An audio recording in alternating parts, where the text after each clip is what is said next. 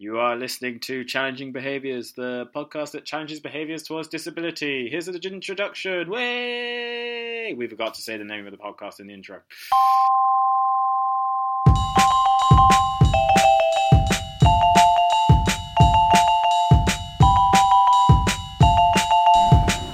Hello there. We're in a train station. Tom is once again feeling very nervous about recording an intro in public. But we've just got back from London with Sally Phillips and Hayley Golonowska. We had an absolutely lovely chat with them. We could have talked with them all night, I think. Great discussion. Unfortunately, we had to leave the premises that we were on, so otherwise it could have been like a 3-hour episode, who knows. But they were both very lovely, and we're very thankful for them to give us their time, because we recorded this on March 21st, which was World Down Syndrome Day. So you can follow Sally Phillips on Twitter at Sally E. Phillips, and Hayley Golonowska is Downside Up, which is also the name of her blog. So do give that a look and have a browse at that. Have a gander. Butchers. At some point, we do talk about what is potentially quite a sensitive subject for some people, but just listen to it. Tell us what you think. What subject? The subject was the idea of abortion, choice, etc. Yeah, which we realise may cause some people feel a little uneasy when hearing it discussed, and that's perfectly fine. It's a tricky subject to talk about, to hear, but we hope it's something you engage with. Yeah. Any other business? No. Cool. We'll see you on the other side. Bye. Enjoy, or don't. Do what you want.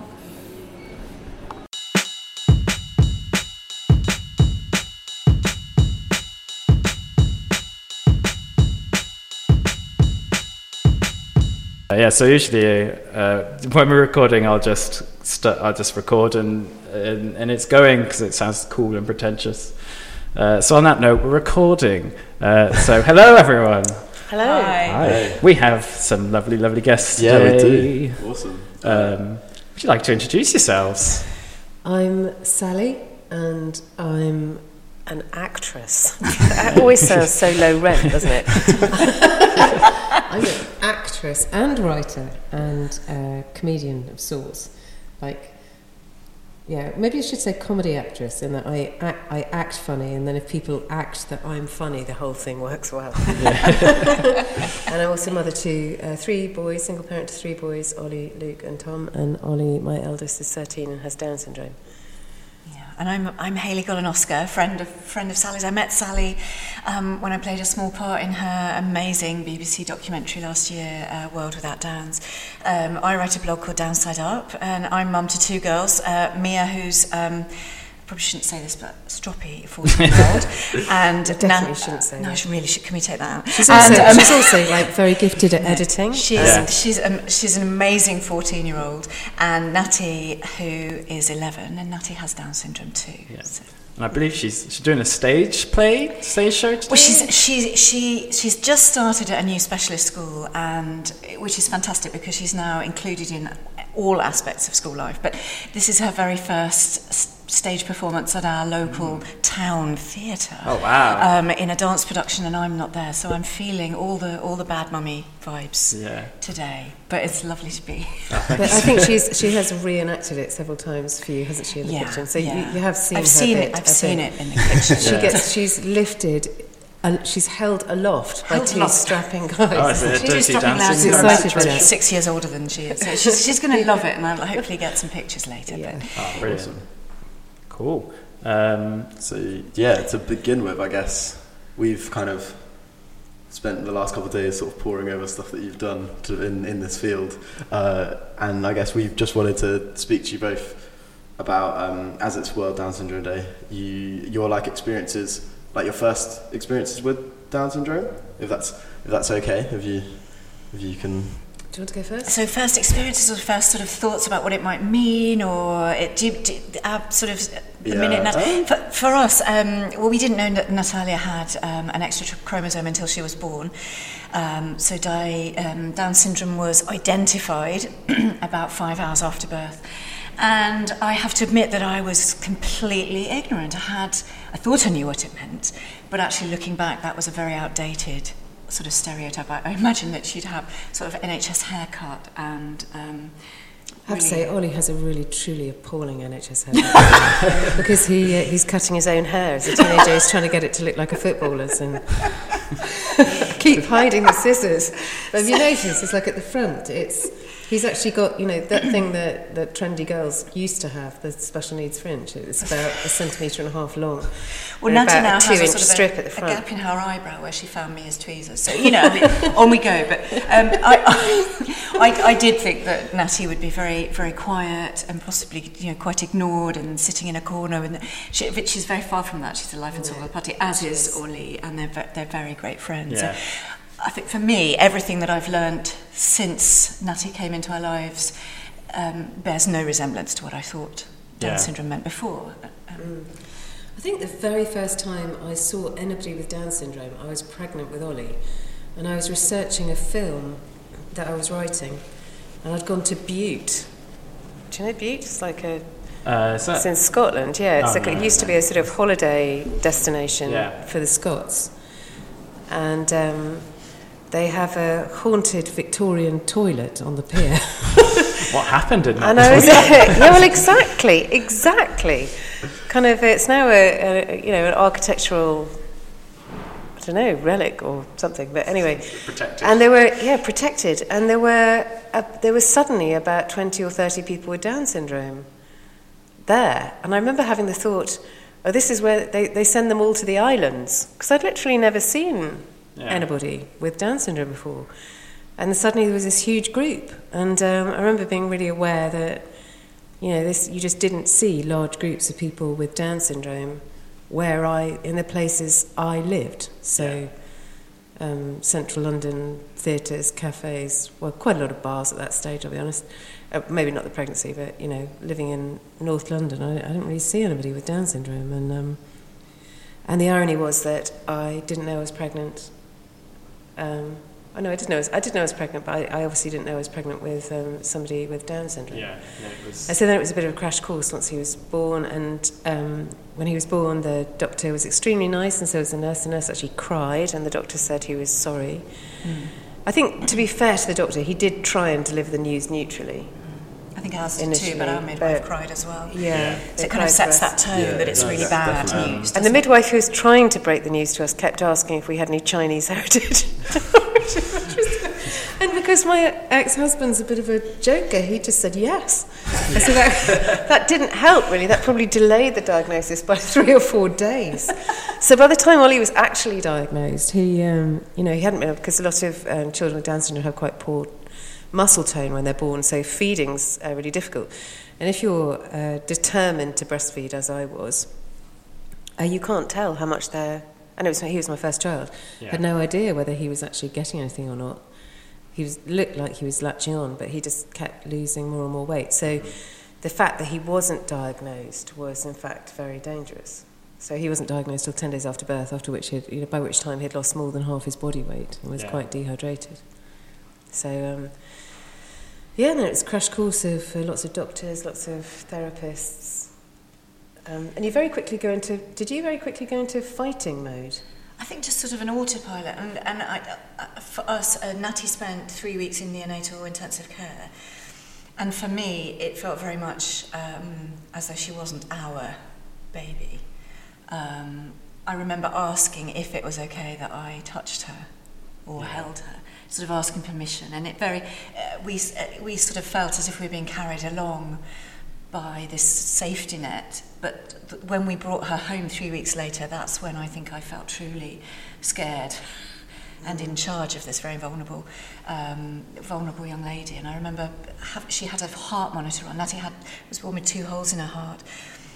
I'm feeling quite emotional saying this. I'd forgotten about this. After watching a lot of things you've both done the last few days, I brought tissues because I cried quite a few times. Well, you cried, I think, because we cry. We do tend to cry. We are soppy sausages. I do remember putting her in a little crib in the living room, and she had this heart monitor on, and spending the first couple of weeks sleeping on the sofa next to her. And that little heart monitor went off all the time, false alarms, and not really sleeping, just watching over her, absolutely convinced that she was going to die, but she didn't. But and I also remember every time the phone rang while she was in neonatal care, thinking they're ringing to tell us that she's not made it. It was a very terrifying time. But as Sally says, it's the steepest learning curve you'll ever be on. But I think what we've both learned is that all of our children, whatever their condition or diagnosis, are completely unique individuals, and you're learning just for your family, and you're learning how to parent. We were different. Ollie did have a hole in the heart, but we didn't have a heart monitor, and they didn't do surgery, and the hole closed on its own. So. So we did have quite a different... For me, I was totally obsessed with feeding. Did you have a feeding tube? Matty had a feeding tube, and I expressed... And I'm going to do this. I can describe that now. I told you my Harry Enfield story. No. Weirdly, do you know... You're too young. Do you know who Harry Enfield is? Oh, yeah. Okay. I was just a terrible moment. They do look very young. Yes, loads of money. I'm 10 years younger than Jack. Yeah. He's only 18. It's ridiculous how switched on this guy is. You do know who Harry Enfield is, though, yeah. So I didn't know him that well, but obviously he was in comedy. He's the generation above me, and I'd had this baby, and we'd been a while in hospital. But there was nothing actually wrong. We were they just had. I think they were covering their back at the Royal Free because they hadn't identified him early enough. So he was put in danger, and we could have sued them, but we decided, who wins from that? Nobody wins anything here, so we didn't sue them. And then one day there was a ring at the doorbell, and it was Harry Enfield holding a little briefcase. At your front door? At our front door. I don't know how he found out. I mean, did we have the same agent? I don't think we even had we did for a period have the same agent. We didn't have the same agent at that point. He'd found out where I lived, and he turned up and he went, "Hello, I've heard you've had a baby." And I said, "Yes." And at this stage, I was 8 stone when I got pregnant, and I was 13 stone when I had Ollie, and I only lost a stone in the birth process, to my horror. So I was 12 stone, and I'm small. I had gained a lot. That was a lot of cream cakes I put away, a lot. And I had this horrible, which I thought would be luxurious, white company brown terry toweling dressing gown. In a medium, so I'd normally be an extra small, so medium, like massive brown. I looked like a dog blanket. Did you open the door in that? I opened the door in that, and so Harry Enfield comes in, and I'm, swollen up, and quite shocked to see him, and I got this baby, and I hadn't really intended ever leaving the house again. I don't know about you, but he said, "I love Downs babies, and I thought you might need one of these." And it was a hospital expressor, a double pump hospital expressor for expressing breast milk, because you can't. It's sometimes very difficult to feed the baby just latching on. So you give, not only do you give milk by a bottle, but you give with a special teat as well. He'd rented the whole kit from a Wigmore Street specialist. That's the most thoughtful pharmacy. It's the most thoughtful thing I've ever heard. You've ever heard. It's something he did specific for you, who just travels the country doing it tours. He did it for me. I was milked by Harry Enfield. It's kind of wrong, isn't it? But anyway, so he turned up with this thing, and that's just the most amazing, most kind and amazing thing. He must have known. So he obviously knew. And it turns out he's good friends with the Rosa Monckton, who has Domenica. Okay. And so he turned up with this thing, and that totally transformed. And was it blue? Ours was blue. We had this big. It's about the size of a house brick. It's aqua. Oh, ours was a hospital blue, and it does the double, I'm doing the double pump. It was the most awful thing. And then you get, sorry, you young men, it feels wrong to say to you, but I'm going to say it anyway because my friend Hayley's here, that you get a letdown reflex. Normally your baby would cry, and you might get a letdown reflex, so your breasts. There we go, I've said it. It's all going to be okay. Hold on tightly. Sorry. You have the milk starts coming for the baby. But on my body, thought I'd given birth to like a... When I started to clean my teeth with an electric toothbrush, my body I would get the letdown reflex. If there were roadworks Because of the noise? Because of the expressor. That's hilarious. Awful, because I was expressing for 6 months. Yeah. But anyway, when I took this thing back, 6 months later, by the stage Ollie could feed, Harry had paid for the whole thing. Oh, Wow. What a Himself. gorgeous man. What a gorgeous man. That's amazing. Well, we had one lent to us from the hospital, but Not it made everyone can be such lent a breast by Harry Harry Enfield. Enfield. But it made such a difference to us that we fundraised and were able to buy 5 for the unit afterwards. All family and friends pitched together. But yeah, never underestimate a practical gift like that. You know, a little Especially cool from box Harry to Enfield. especially from Harry Enfield. The other thing that made a big difference is Rosa Monckton, who Harry then asked her to write to me, which she did, and she wrote this letter about Domenica. And the thing I really remember was she said, Domenica loves The Simpsons. And I'm thinking, she loves The Simpsons, then it's all right. It's all going to be okay. Simpsons is great. Yeah. This 9-year-old has fantastic taste. Fantastic taste in comedy. As long as it's possible to have a taste in comedy, everything's going to be okay. And I think it's that kind of story that shows you just it's sort of an opening of the curtains and a little insight into ordinary life. So there was a neonatal nurse where Natty was, who had a daughter. She has a daughter who had been grown up now, who might have been about 18, who has Down syndrome, and she lent us a family photo album, and it literally just had grainy snaps of kids opening Christmas presents, sitting on the beach eating ice cream, and in exactly that, in the same way that you describe with the Simpsons, I remember Simpsons. I remember thinking, we're going to do ordinary family stuff, maybe in a slightly different way with a few adjustments, but we will go to the beach again. And we live in Cornwall, 10 minutes from the beach, but when Natty was born, I thought we would never go to the beach again. Yeah. It sounds ridiculous to say that now, but that's what I thought. It's one of those things that I had like growing up, where when I told family stories to friends, they'd always be like pretty much the same, but with like a tiny little bit of added what we would call like crazy, where something had just gone kind of you could say like wrong, but in a way that was just like brilliant, and that made it like 10 times better. But like it is a thing that when you first come in, like when you've never had an experience like that, it is just this idea that you walk into a setting, or if you're going to like a youth club or something, it's just like, oh well, what am I going to talk about? Like clearly they have an additional need, they're not going to like anything I like it's a weird one that people just don't realise. Discussed as kind of a preconception where you're not going to have similar interests, and I don't know where that stems from. I guess it's I don't know who decided it, but we've kind of done this thing. I think both of us, this reversal, where at the beginning it was so important to hear of all and see all the things that were the same, and now I have an absolute, a bit like you're saying, I really rejoice in the things that are different. The other things I really, really, really love, like the random things Ollie says when he wakes up. He woke up this morning, sat up and went, "Mum, can I have a pet lizard?"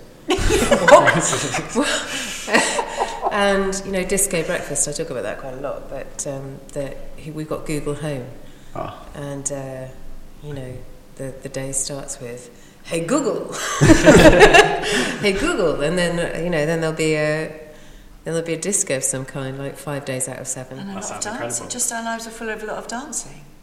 A lot of the time. A lot of dancing. And then just great, things like the other night he went, "Mum, I fart sparkles." And you go, brilliant. Maybe families that don't have, as you say, a sprinkling of crazy, maybe they have that sprinkle. too. Every family needs a fart sprinkle. Yeah, glitter sprinkles.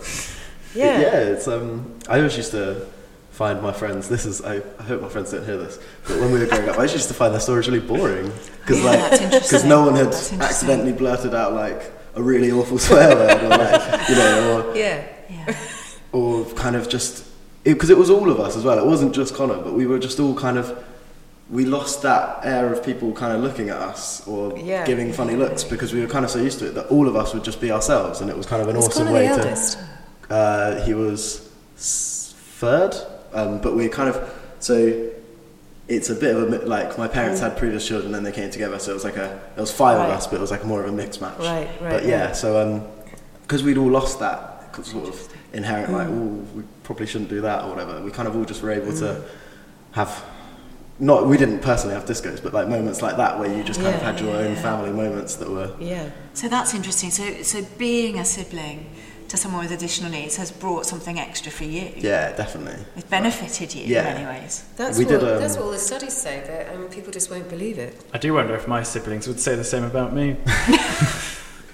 Did you? Maybe. I don't know. Possibly. I think there is the thing of perhaps sometimes our children with additional needs take a little extra attention. And would you say that was the case in your case? Did you take a little more? I think that definitely attention? with I'd often be having to go to occupational therapy in terms of appointments things, and stuff. so often being taken away to do extra things. But I don't know if it's bad, but I've never actually asked. I think we've kind of passed over this before, and I've never actually asked my siblings if that's how they felt. Did you get them on? But I imagine if they had felt that way, they would have said it.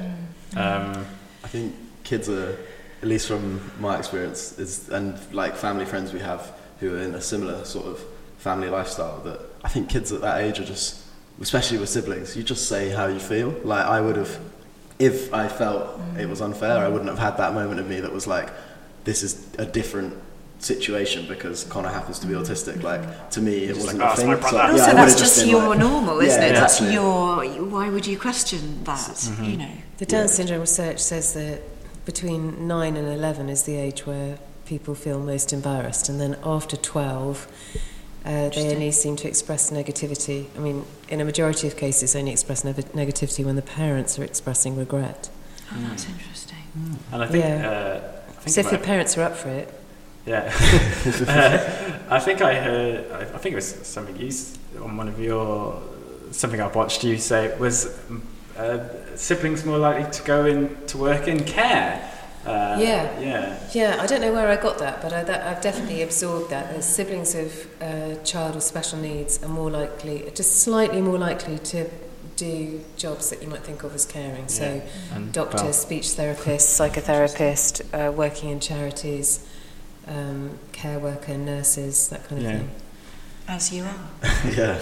Well, that, I think I've spoken to, so where we work, that's been said before, that quite a lot of our volunteers, which is how I started, quite a lot of them are siblings who then come, because I think you just, it's not an unknown to you, and you know that hanging out with someone with learning difficulties or autism or Down syndrome isn't a big deal, whereas it is a bigger deal when you've never met anyone and you feel like you're kind of letting yourself into some sort of crazy world where it's going to be impossible to do anything. And do you think there's an element of wanting to make the world a better place for I think those like your sibling?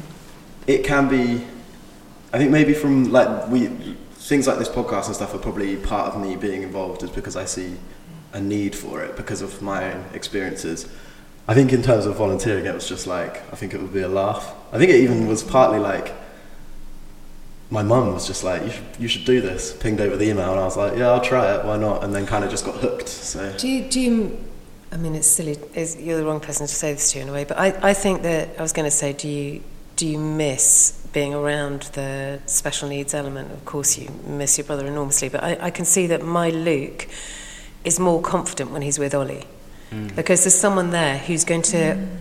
I mean, we always say in acting read-throughs, when you're doing a read-through for a film, that you're so grateful to the first person to mess up. Because then everyone else can relax. Because as long as someone's made the first mistake, or a radio read or filming or whatever, the first person to mess up is just sort of... Then there's a freedom for everybody else, and it's all okay, and you weren't the first one. And in a way, that's what I observe with certainly my elder two, that Ollie will be the first person to make a mistake, get it wrong, spill something, break something, do something appalling, fart, probably. And also, I think our kids are great icebreakers in terms of talking to new people for the first time. You go on holiday, Natty's certainly the first one to just walk over and say, can I play with you on the beach, or can I have some of your ice cream, or whatever. So Luke gets to come in and be cool behind. Luke always looks cool next to Ollie.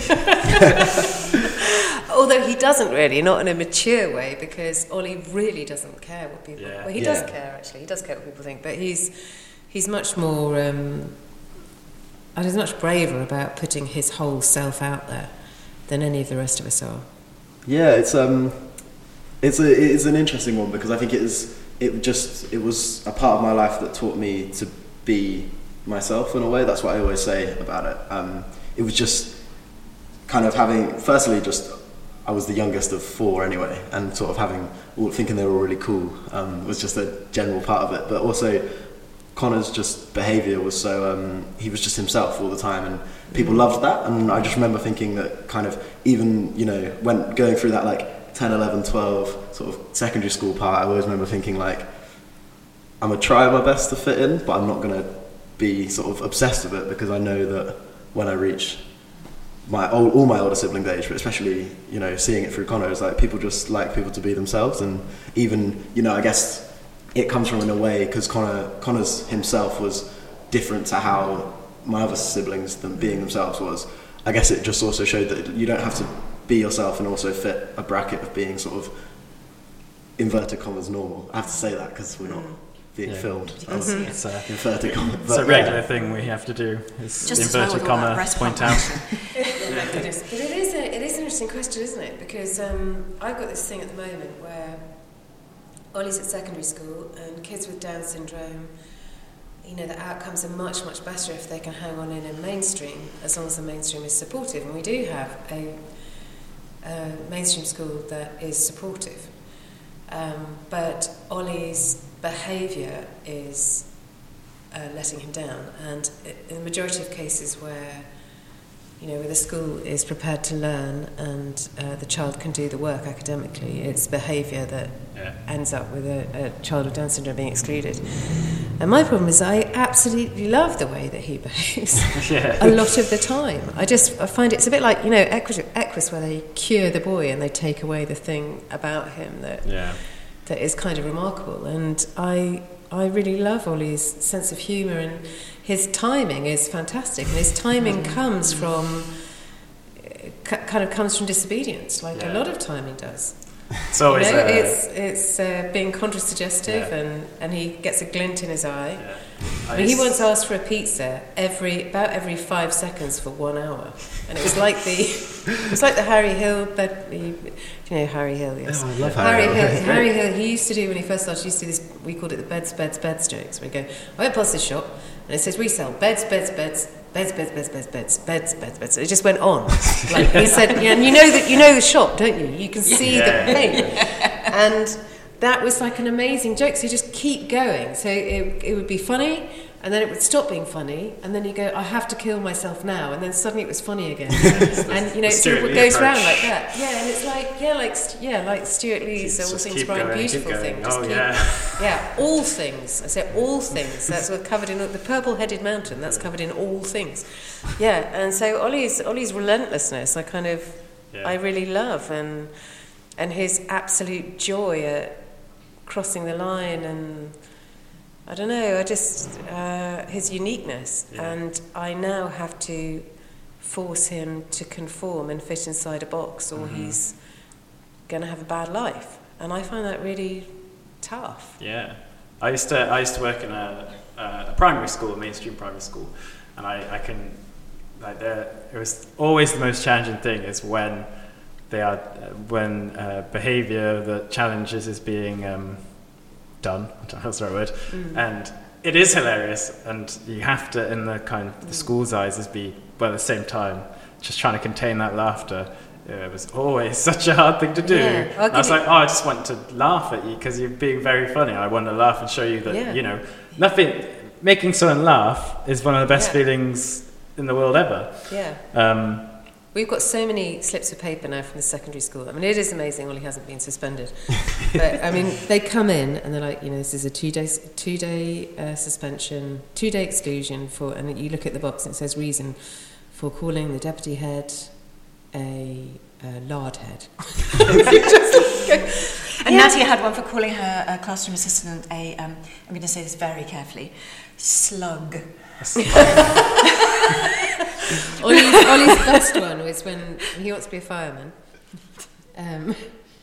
And contrary to what he said on Sky News this morning, he didn't understand them. They said, what do you want to do when you finish school? And he thought they meant today. At the end of so school day. So he said, dance and play hide and seek. And they're like, oh, ha, ha, ha. That's you know, not how to... And I sort of was cross because he's more intelligent than that. Yeah. She spoke very fast, and finishing school can mean two things. Can mean at the end of the day, can't it? But anyway, he wants to be a fireman, and school has said, you know, when he does well in a test, how can we reward him? And I said, well, you know, he wants to be a fireman, so maybe he can water... They've got a vegetable garden outside the domestic science lab, and I said, well, maybe you can... maybe he can water the plants or something. And they said, great. It was just a very stupid idea, and they should never have listened to me. So he gets 10 out of 10 in a science test, and they say, congratulations, you can have 5 minutes on the hose. He goes out, plays on the hose. And then they go, well, you've had your 5 minutes, it's time to give it up. And he and the school, if you imagine, they've got a sort of central courtyard, and there's 2-storey buildings on 3 sides, and classrooms, windows looking out on this courtyard. And he's in the centre of the courtyard with the hose, and he's wanting to make new friends. And basically, whenever a teacher came near, he just squirted them. Well, legend. You know, so that is very badly behaved, and he Yeah. wouldn't give it up. And whenever anyone went to the tap, he absolutely drenched them. And so huge numbers of staff were soaked, and it wasn't a warm day. And so, of course, he must be suspended for that. And what? But in a way, it's fantastically smart, isn't it? So he's wanting to make friends. He can't use language like other people can use language. He can't go up and just chat to people about bands or football. So he shows everyone he's got a great sense of humour. Yeah, Does this thing that most of the kids in school would love to do. Yeah, the let's be dream, to honest. spray all your teachers with a hose. But don't you think it's interesting that before we have our babies with Down syndrome, before that's identified, and when it is, we're given a sort of just a list of medical characteristics, Yeah. or this very medical. Whereas Sally and I have just sat here this afternoon and literally just talked about anecdotes and funny stories and put personality traits, and really, that's what we see. It'd be great to write maybe you should ask for suggestions, like if you were going to write a description, because the medical model of all these disabilities is the thing that has priority everywhere. So, you know, I don't think medical model tells you anything about... No. I mean, you've told me about your medical condition, but I mean, I would never be able to tell. Yeah. It's not the thing I meet when I meet you. Yeah. And similarly with Ollie, but there are, you know, the medical side of Down syndrome, but there are characteristics that a lot of people with Down syndrome have that, I mean, it'd be funny to write up that description, wouldn't it? Yeah. May at 13 spray teachers. Brutally honest to the point of Natty will say she loves giving compliments, but sometimes it might be, Sort of a I backhanded really like your big nose. Yeah. Yeah. Or as she actually said to a man on a train, I love your spots. It's the kind of thing I've experienced a lot of just working with people with disabilities in general, is especially with spots. They love it. They're like, They love spots. yeah, was Is it that like a to thing? point them out? To be like, Oh, right. you got lots of stuff on your face. Yeah, what's that on your face? It's great, it's great. But of course now having a slightly older teenage sister, it's Mia, I really like your spots. Is what she says to her. Spells it out. Natty has the most incredible composure. I mean, she just can hold... she's like an amazing film actress. She can hold a moment for a really long time. I remember you saying when you first met her, she enters a room. She sort of enters but Very almost expects charismatic. everybody to... I think that is... someone did say that living with somebody with Down syndrome is like living with a celebrity. Well, that's it. And I think they're used to being centre of attention wherever they go. Ollie's much less like that now, I Do you think? Okay. am I wrong about that? No, I don't know. I still think he's the life and soul. When he turns it on...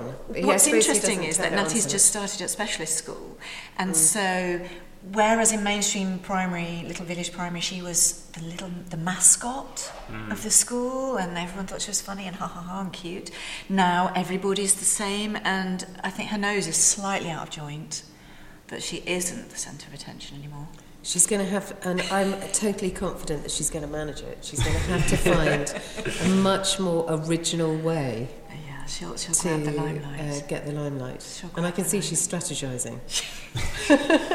But again, hilariously funny. And we were recently we had put our house on the market, and we were showing somebody around. You know, it's like you spend all day tidying up, and you've made sure that there aren't any dirty knickers on the floor and all of that. And it was just no need to say it. Sorry. I meant, anyway, children's things. Why did I say that?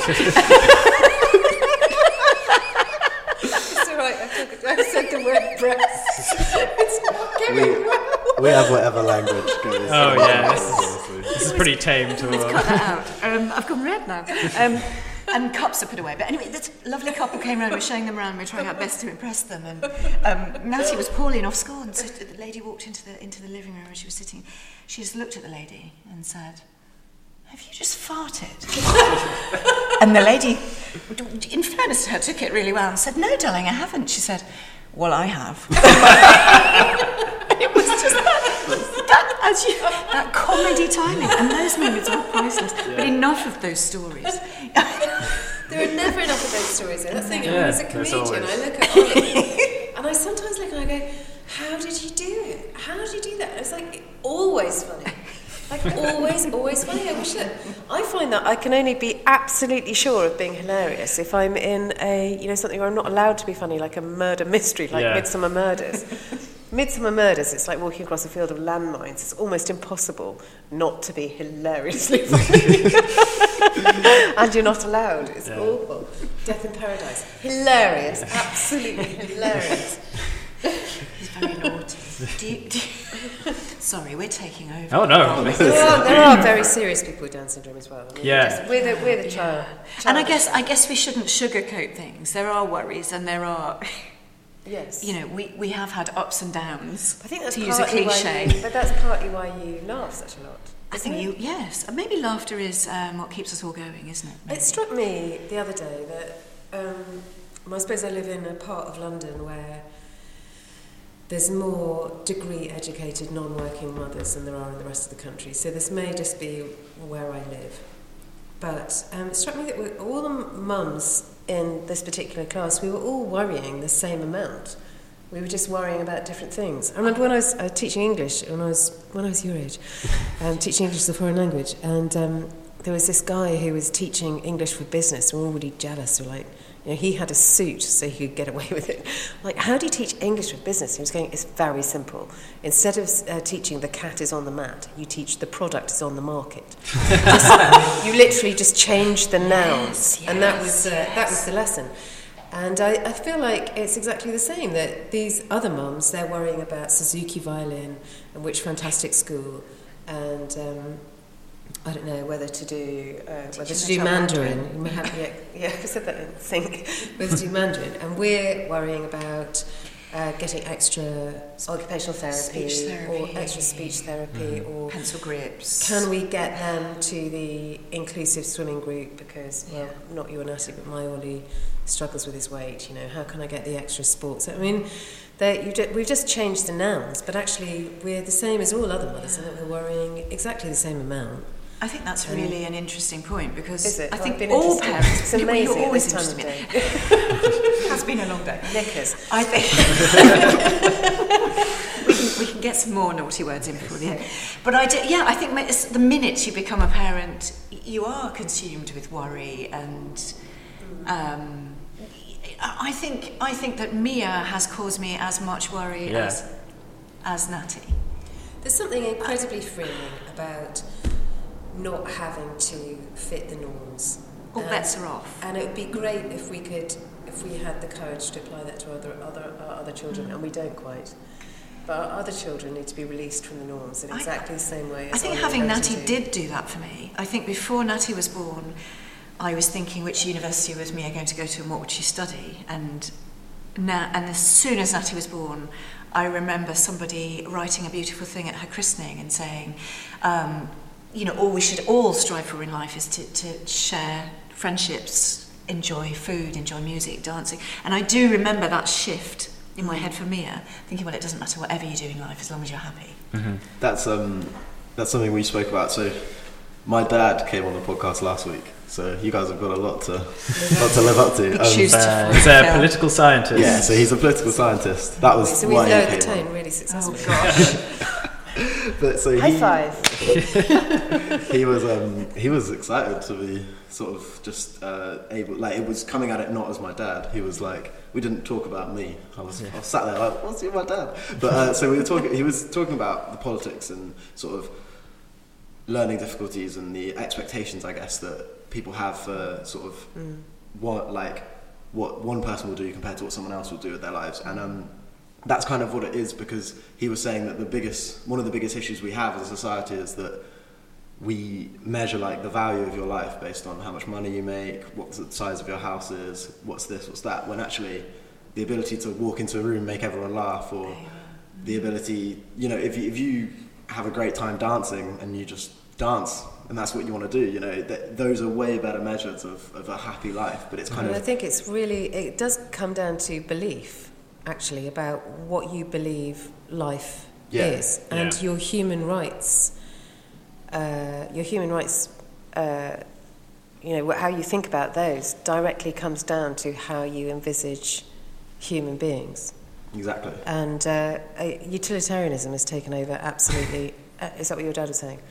Just absolutely everywhere without anyone noticing. I mean, one interesting thing for us is that when screening was brought in, it was brought in deliberately to reduce the Down syndrome population, and then when, you know, disability rights started up, it started to be because life was short and presumed suffering was great. And without anyone noticing, we now have screening for Down syndrome because life is long and the cost is therefore higher. Yeah. And there's never been a public debate. There now is being a public debate, but until very recently, there hasn't been a public debate. And isn't that interesting that shift, which is so profound in the motivation for screening, can go totally unnoticed? Yeah. Life is short and full of suffering, so that is, you are terminating because life is going to be awful for the kid, you think, though, I mean, you know, we all have questions about that. And to go without anyone even particularly noticing, to go from that to, yes, you can terminate because life is long and the burden, the presumed burden on others, meaning, you know, financial, emotional, whatever, will be long-lasting and heavy. That's a really profound shift that society has undergone without anyone noticing or blowing whistles or anything. I think, so I watched your documentary a couple of nights ago, just to refresh. Thank you. And I watched it when it aired. I wasn't in the country, so I couldn't. So there were two things that really shocked me, but the one that shocked me the most is when you went to Great Ormond Street Hospital and then you spoke to the doctor, Professor Lynch, and she said something along the lines of, so what do you think is going to happen to Ollie once you're no longer around? And I was like, whoa, that's... But I think what's so interesting, you've got total blindness over the way their minds work. She didn't see that was a completely unacceptable... There was a completely unacceptable inference there. So she was essentially saying to me... I was saying that they were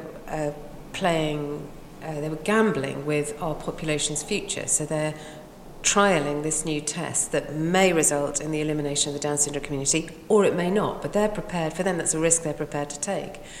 And I said to her, well, the cost is quite high, meaning the cost in lives, or the risk.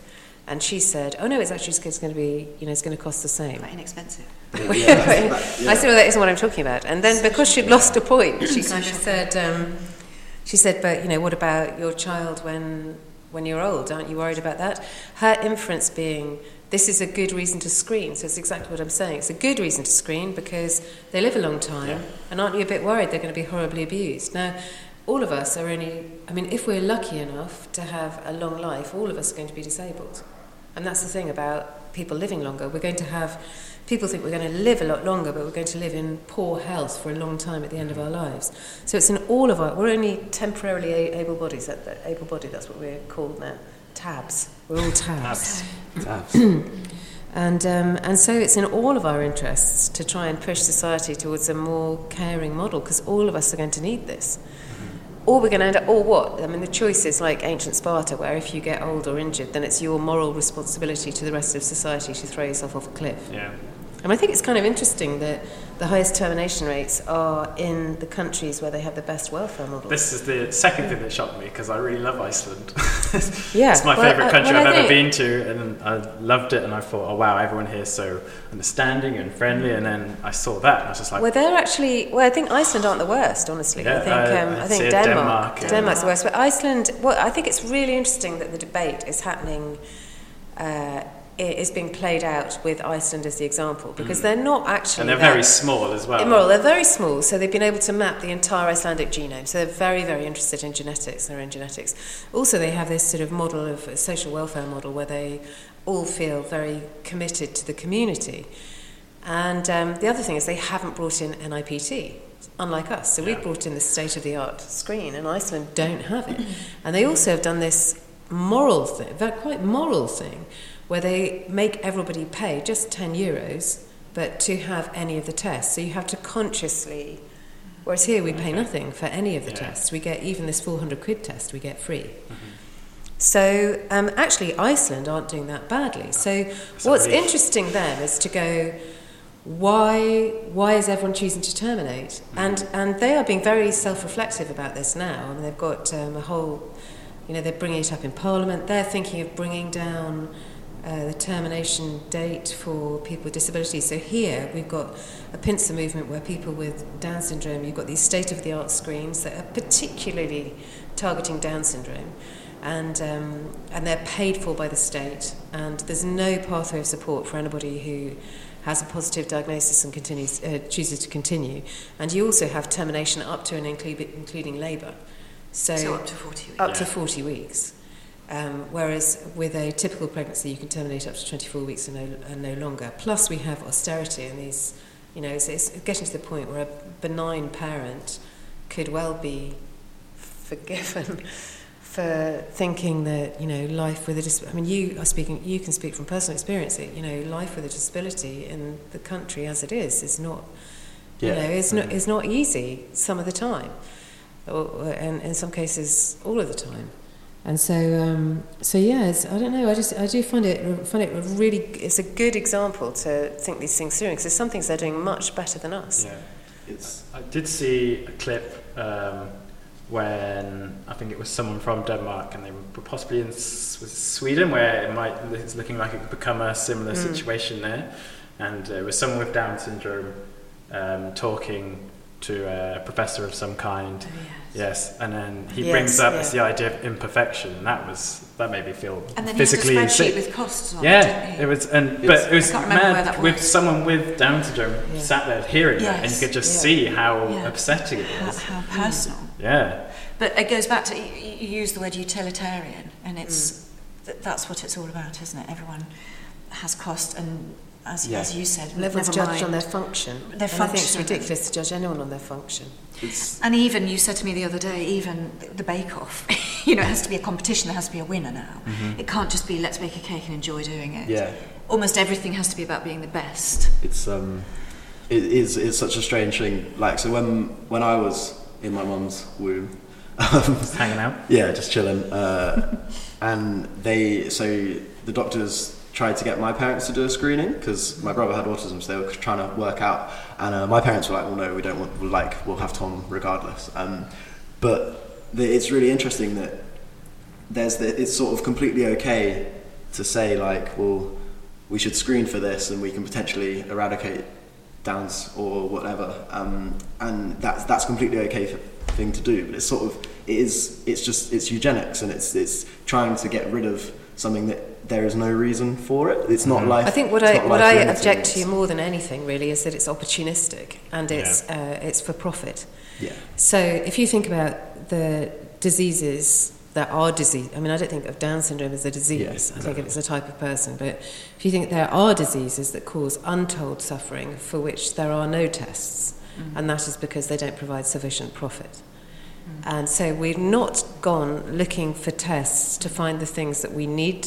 One could argue that we need to find. we've gone. I mean, and this is the first time that big business has had a role in population screening. We can see that these tests have been horribly missold. I mean, even calling it the non-invasive prenatal test makes you feel that it's a swap for amniocentesis, which it actually isn't, because this new test is not diagnostic. So you don't get an absolute result. And you still need an amnio. You still need an amniocentesis afterwards. So yes, it's non-invasive, but so are all the other equivalent tests. They're all non-invasive. This is more accurate than the other non-invasive tests, but it's a lot less accurate than the invasive test. Yeah. And so that's one. And another thing that these companies have done is they've called their test non-invasive, and it should really be called cell-free fetal DNA testing. And the brand names are things like the Safe Test, which is like for peace of mind. It's not peace of mind. It's it's going to give you more anxiety. Yeah. It doesn't give you a definite result.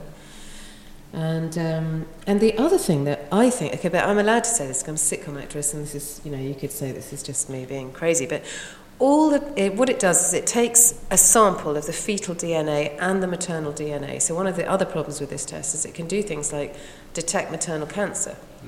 So you might find all kinds of things that you weren't signing up for. But also, what happens to this DNA?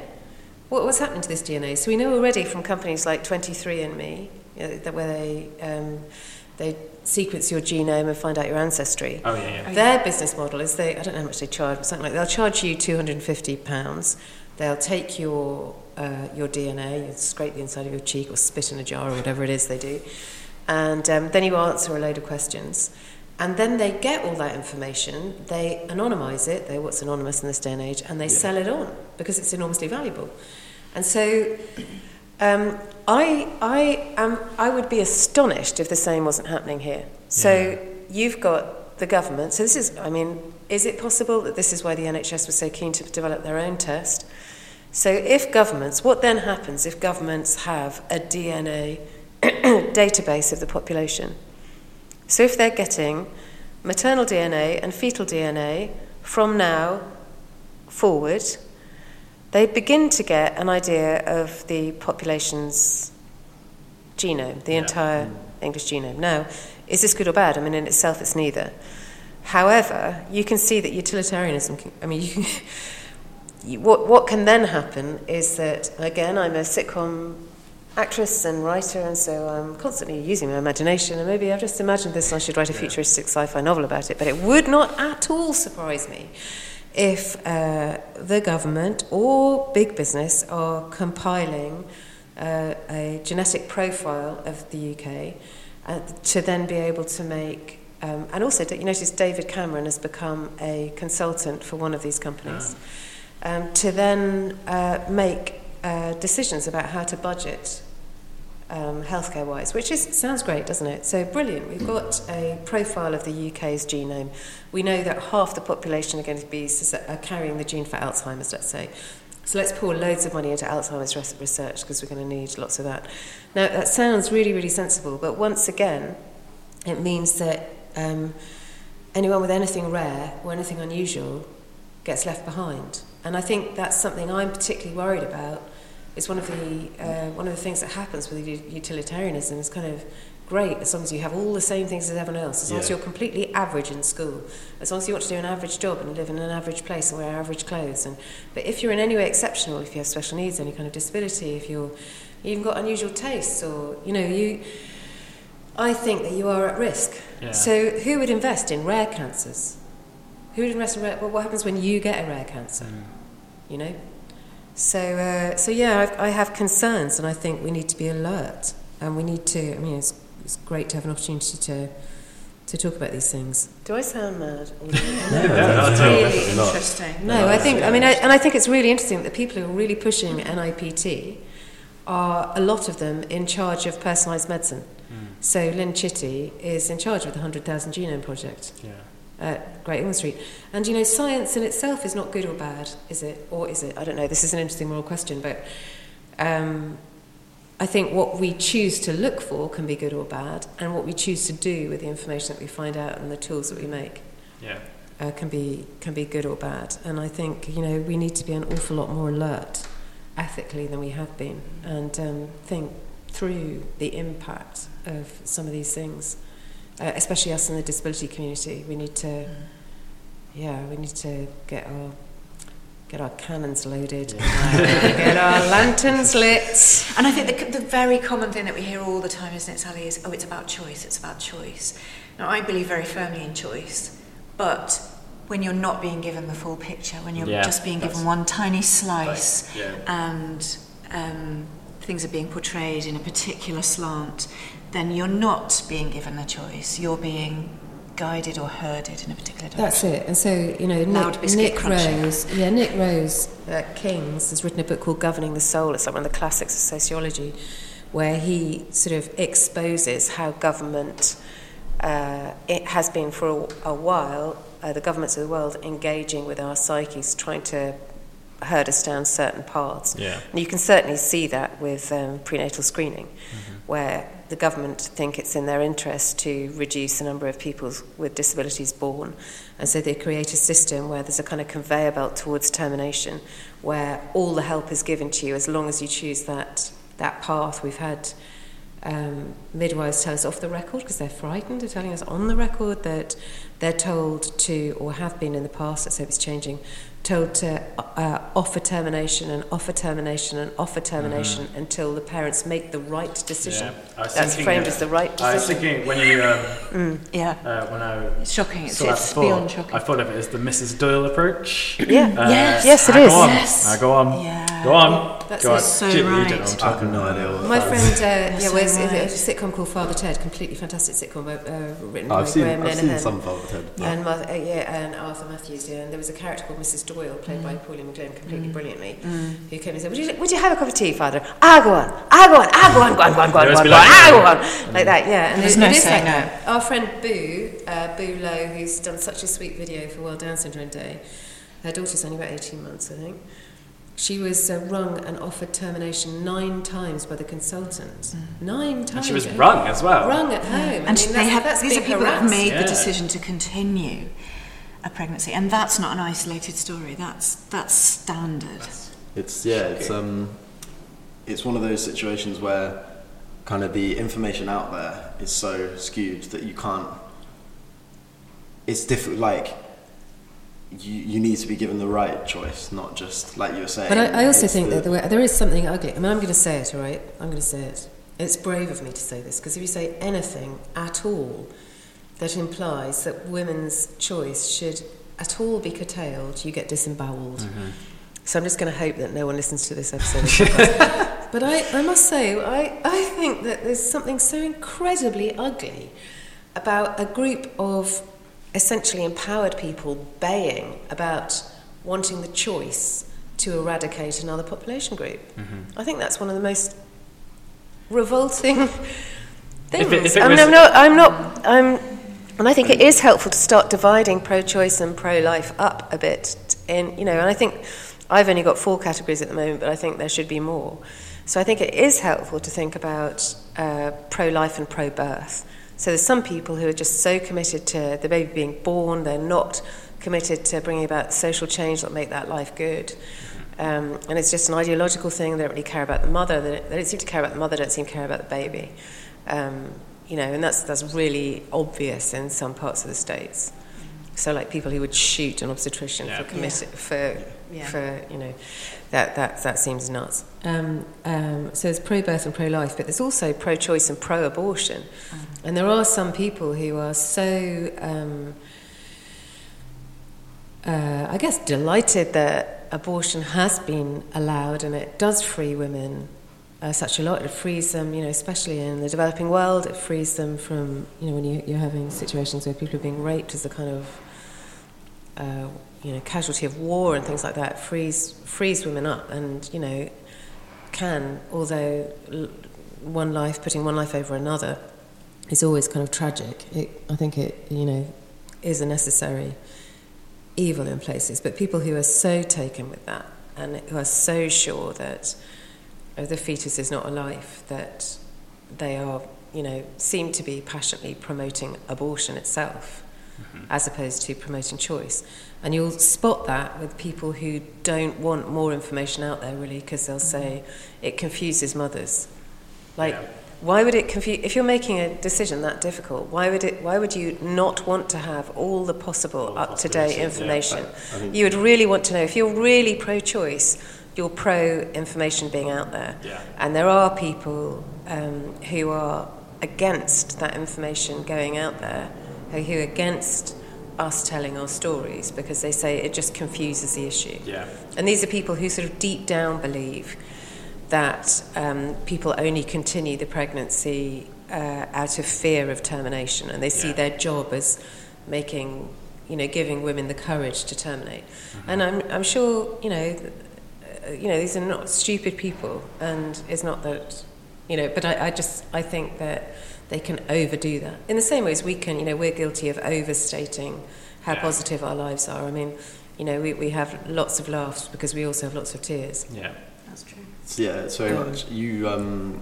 The biggest overlapping problem and it comes into this screening argument is that people aren't aware that if they Down syndrome gets grouped into, and a lot of things like autism stuff get grouped into the same category, that they are sort of life limiting and kind of things like that, which is kind of, and they come under the bracket, and at the end of the day, it's a choice, and whichever one you want to make, I stand by. But it's if you're given information that your baby is going to have a worse life, it's all about you need to. That's my problem with it, is that there is I've seen stories of people talking about how they've been told even that their baby won't be able to do X, Y, Z, and then their baby has gone on to do that. It's moments like that where I don't blame mothers for aborting, and I don't think that they were wrong too. But I just think we need to, as a culture, it needs to be as you said, to be truly pro-choice. You need to have such an idea of what it also means respecting whatever that choice is. Yeah. But I think we have to let no choice look wider. I mean, I do think abortion is essentially a tragic thing for everybody, but I think it's necessary. Mm-hmm. But I think we need to look at why abortion is necessary. So, if we didn't have these war crimes where loads of women are being raped, where, here, if having a baby at 16 wasn't going to totally ruin your life, which... So it comes down to support. Well, it's societal, there's a great, lack of equality in society for women, but even more so for people with disabilities. So, as the welfare system is being dismantled, it is becoming harder and harder and harder for people with disabilities to live. And we can't just point out that the tests are eugenic. We have to also really deal with the dismantling of the welfare state, I think. I think it's outrageous what's happened. I mean, people not being able to get to the polling booths, people not, the access to work being taken away. This is something we actually talked about last week, and a 6 week delay for benefits. I mean, 6 week delay. How on earth are you expected to survive with that? I mean, people with, you have a lot of.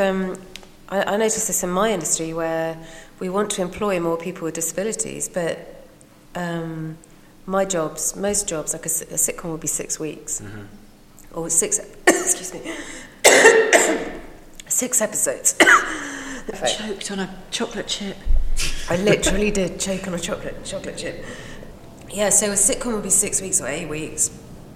And it's just not worth someone's while to give up their benefits to take that job.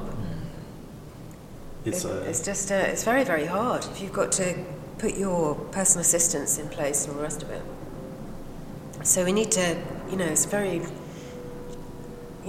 difficult issues.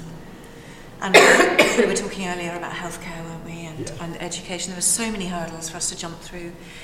Our young people are still young people at the moment, but it's still the EHCP process we're going through at the moment, education healthcare process. That is such a whole. It's like an assault course of hurdles to jump through. Mm-hmm. It's taken a year of our lives. It's very depressing. Need I go on? Shout out to people that have Varney helped. Angus. We've had a lot of help from Barney Anglis, who writes at Aspi de la Zouche on Twitter, and he's been great at going meticulously through Natty's EHCP with us, point by point by point. But I think, is it right? He has Asperger's disorder. He does have Asperger's, which is what he writes about on his blog. He's an SEN consultant, but I think unless you really have someone that knows what they're doing, I'd have been completely lost with that process, and it is very tricky, and still we're finding that the parental contribution is not being listened to and is being discarded, and unless there's professional evidence at each and every point on that plan, it's not being taken so, into account. Well, you know all about this, don't you? Like the family's views are just not taken into account. Exactly. And in terms of EHCPs, I did training on them on Friday. But it was really interesting because me and my colleague went, and then we were pretty much the only people there who weren't parents.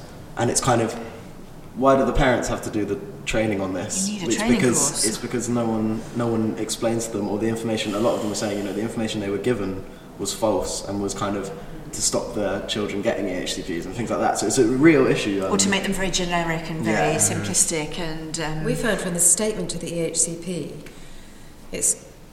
shall I say it? Political correctness gone mad. So the statement used to identify areas in which Ollie required help, like what the problems were and what was needed. Okay. Whereas this was, who am I? What do I like? I like doing this. What do my classmates like about me? And it seemed to be much harder to get the needs down and how the needs needed to be met. I think we did it that way. But maybe that was Barney saying, we're going to do it that way. We need to get Barney. Maybe. Sounds amazing. But each county does it differently. So that's another issue. You can't just go online and kind of pick up a template because each county is different. So, but it shouldn't be that hard. Yeah, exactly. And what it shouldn't be the parents' jobs to sort of pour over. They didn't, that's but unless we do, then. Yeah, exactly. Unless, like the parents there were saying, they didn't have the knowledge that they were gaining from the training. They couldn't do it. They wouldn't get an EHCP, or the EHCP wouldn't reflect their child's needs, or this. And it's my advice is always to find. Sorry, that chocolate chip is long-lasting. My advice is always to find a parent of an autistic child, because they're always, not always, but nearly always amazing at this. Mm-hmm. And I've copied their templates. They're so thorough. But apparently I've heard, again from Barney, that EHCPs for young people with autism are far, far more detailed, because autism is the watchword at the moment, and there are far fewer young people with Down syndrome, and that isn't the watchword, and they are, and this is a very upsetting phrase, but they are sort of yesterday's children. They're almost historic. Yes. Because why would you bother putting training teachers when the population may be about to disappear? Autism teachers, don't you? Specialists, but there are no specialists in Down syndrome. I was thinking in places like Denmark and Sweden, when it does come to World Down Syndrome Day, what's the reaction going to be? Say it does become, the word I've seen a lot is eradicated, which Tell you what really has bothered me about, it's Denmark, isn't it, where they had, is it Denmark or is it Holland where they had? I think Holland. With Denmark, where they had an advert on the side of the bus paid for by the Ministry of Health that said a Downs baby costs €1 million a year, which is literally inciting hatred to the parents. But also, these are completely fictitious numbers. Yeah, that's just. So either not I, but lie on a bus. They went in and they said, the local DSA were like, tell us, where did you get these figures? What are these from? Like, where do they? And also, what does a normal baby cost? And just give us. Let's have if we're going to have if this is the debate, which it requires everyone to come clean and say, okay, we're all in with utilitarianism. If this is the debate, then let's have it, but let's use accurate figures. Yeah, you can't. Right? And the other thing is that the other thing they are discussing there is whether parents who knowingly have a child with Down syndrome ought to be fined because they're imposing a financial burden on the state. So people think that we're a more inclusive society, and we are in lots of ways. But I feel like the two voices have got more strident. These two forces have got more strident and stronger. So disability rights, and things like, this is happening, you're standing up, people are standing up and speaking out, and in some cases being listened to. But at the same time, you have austerity everywhere. You have, big force against, setting things up, and this whole sort of hatred, hate crime on the rise, and for reasons like this, that people are going, you're taking my thing, you're costing me money, why should I pay for you? I think irresponsible is the word I saw. A lot of parents are told they're irresponsible not to screen in this country. And so the scary debate, the scary end of the debate is very near. And there's academics writing papers like that. We have a moral obligation to produce the best possible children, and they're taken very seriously. That's developing into sort of Aryan style. Well, it is, and yet, if you say the word eugenics, everyone goes, "Oh, can't bring the Nazis into it." You lose all respect if you do that. But I don't see the difference. And if you look at I do see the difference. The difference is that it was compulsory. By the end, it was compulsory in Germany. But if you look at the conditions for it, you had, problems with the economy, and you had ideas of eugenics gaining popularity amongst academics. And you have exactly that. So you have John Harris, Peter Singer, Julia Savulescu addressing Davos. Toby Young. Oh. Did you follow that? Yeah, we did. I did feel a bit blog post. Did you? I felt a bit sorry for him in the end. I did spend a day not trolling him, but kind of following him around on Twitter, holding him to account every turn. I felt a bit guilty after that. Sorry about that. But it is interesting that someone said to me the other day that. They were talking about baby P, and they said those two should have been sterilised. They shouldn't have been allowed to have children. So this is not an unsayable thing that we should sterilise people. Society. Maybe that was the answer there. I don't claim to have any of the answers to these questions, but it's just interesting that is a thing that can be said that couldn't have been said. I don't think 15 years ago. Yeah. Unfortunately. I could sit here all evening and talk to you, but we only have the room to, now basically. So we're going to have to wrap things up. Lovely to meet you. Thank you so much for coming. Great pleasure. So amazing to meet you. Thank you. You are really inspirational young men. Really driven to do something a little bit different. We're actually really pro screening. We've got to say. Well, I screened with all three of mine. And I definitely didn't want... Ollie's my eldest. I didn't want any more surprises. I would have found out everything if I could have. Cool. Yeah, absolutely. Weirdly, was screened by Baski. Did I tell you that? Yes, you did. Yeah, who was the guy I was put up against on the Today programme one day. Oh, really? Which was really great. Yeah. It was that was really great, because we had a personal relationship, and it wasn't just, we couldn't just attack each other. Well, thank you for having us. Thank And you. letting us talk about the sort of the about breasts and knickers, knickers and breasts, as well as really serious, eugenics and screening, and but actually just to share a little snippet of our ordinariness and room for Down syndrome. Oh, that's all right. We've all got odd socks on. Yeah, we do. We need to take. We obviously need to take some pictures. Yeah, let's take a picture. I always wear odd socks. Silly socks on. So it's easy for me. My final question is there an emoji for the action doing that? I don't know how we get that across on social media. Mine was electric, so I just had to do that. Mine was electric, but it had two arms. But you had to hold them, didn't you? No. These were the arms. There was a thing, and I was attached, and the arms just went... You didn't just read the paper. I could read the paper. You could read the paper, I could cook soup at the same time. Could you? I did go to the Bridget Jones 2 premiere, and... there wasn't any drilling going nearby, was there? Oh, there was no... No, I came back, and because what happened... You won't know this, but what happens is that you just keep... It's like a leaky bath, and you just keep... And by the time I came back, I was, I'd been out all night and I was about to burst. So I sat on the espresso, and it was basically pure alcohol. Baileys. And on that note. Thanks. I shall stop it now. TMI.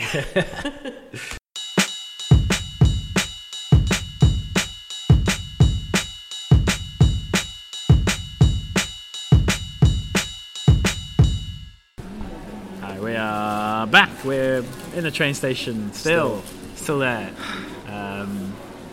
So that was that. Once again, thank you very much to both Sally and Hayley, especially Hayley. She brought us a book as a present, which was very kind of her.